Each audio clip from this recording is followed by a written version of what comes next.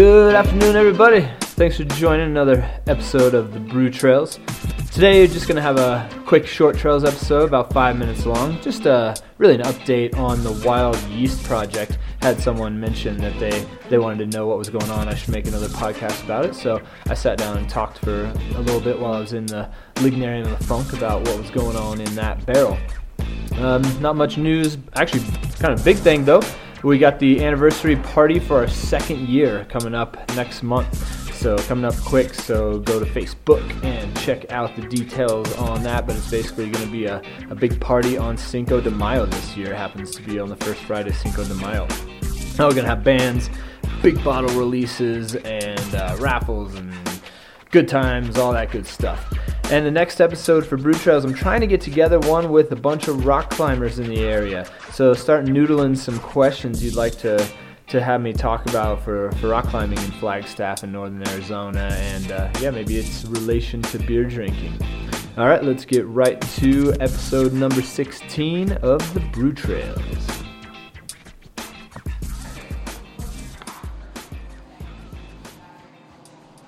All right, I am sitting back here in the Lignarium of Funk, our barrel room, our funky barrel room, and I am actually surrounded by a bunch of wood. The lighting is beautiful. I've got a big yellow comfy chair.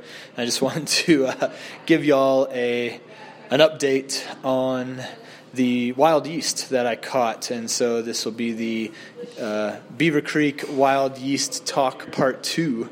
Not much to really say right now, so I went out, and if you haven't listened to the previous episode, basically what I did is I went out to Beaver Creek down south of Flagstaff and caught a wild yeast while I camped out overnight. So you can go back and listen to episode number 14, I believe, not too far back, just two back, and caught a wild yeast in some wort, and it was a very high gravity wort and a somewhat hoppy wort, so I was really trying to get a Brettanomyces.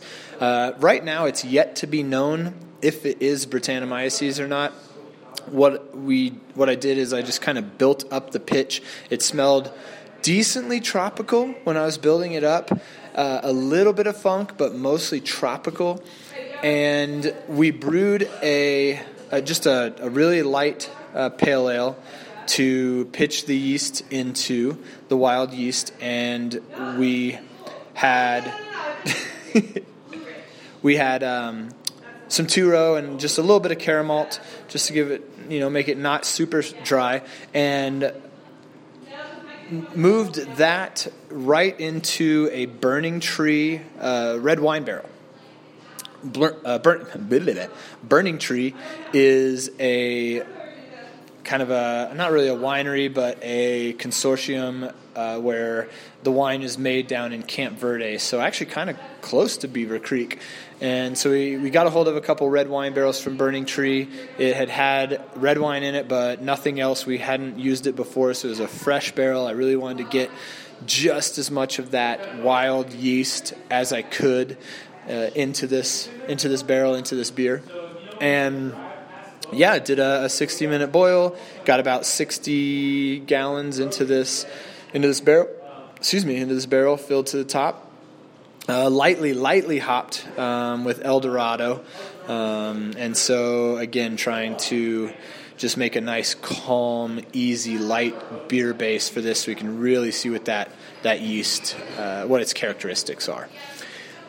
So far, let's see, when was that? That was on March 29th, so not that long ago. I think today is the 10th of April, so just about 10 days or so, maybe about 2 weeks in the barrel. Started fermenting pretty vigorously at first, has slowed down, had a nice krausen on top. I haven't opened it since then, but I've taken a couple smells out of the I've smelled the bung hole a little bit, but it's still fermenting, still smelling really crisp, really light. There's not a whole big, kind of slam you in the face smell yet for this beer, but we'll see. I still have a bunch of the old wild yeasty boys in my fridge, chillaxing, hanging out, hopefully sleeping well, and so if I need to build up another pitch and throw it in, we shall see. So yeah, it's doing well, and look forward to another future update. It was really fun to go out and camp out and capture this yeast, and the whole brew day went really well.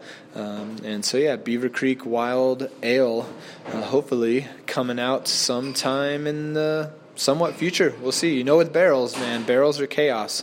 You never know what's going to happen, and you never know how long it's going to take. I always tell people when they ask me, how long do you usually age in barrels? Well, anywhere from 2 to 20 months, or sometimes longer. But just jokingly saying, like, I have no clue. It's ready when the beer is ready. And yeah, so look forward to the next episode, Yeast number 3, when that comes out, when hopefully we'll get a little taste of it. Cheers, y'all. All right, well, that concludes this episode of the Brew Trails, a little short trails episode on the wild yeast. Super excited about that one. Don't forget our anniversary party, second anniversary party, coming up May 5th. And also don't forget to, rate and review this podcast. It would help me get it out to lots of other people. And start thinking about some rock climbing questions if you got some. And the most important, the coolest, awesomest thing that you could do is share this with somebody, even if it's just one person, who you think might enjoy this podcast, who enjoys craft beer, listen about breweries in Arizona or anywhere, and outdoor adventures. I am your host, Nick Irvin, and as always, go out and explore your brew trail.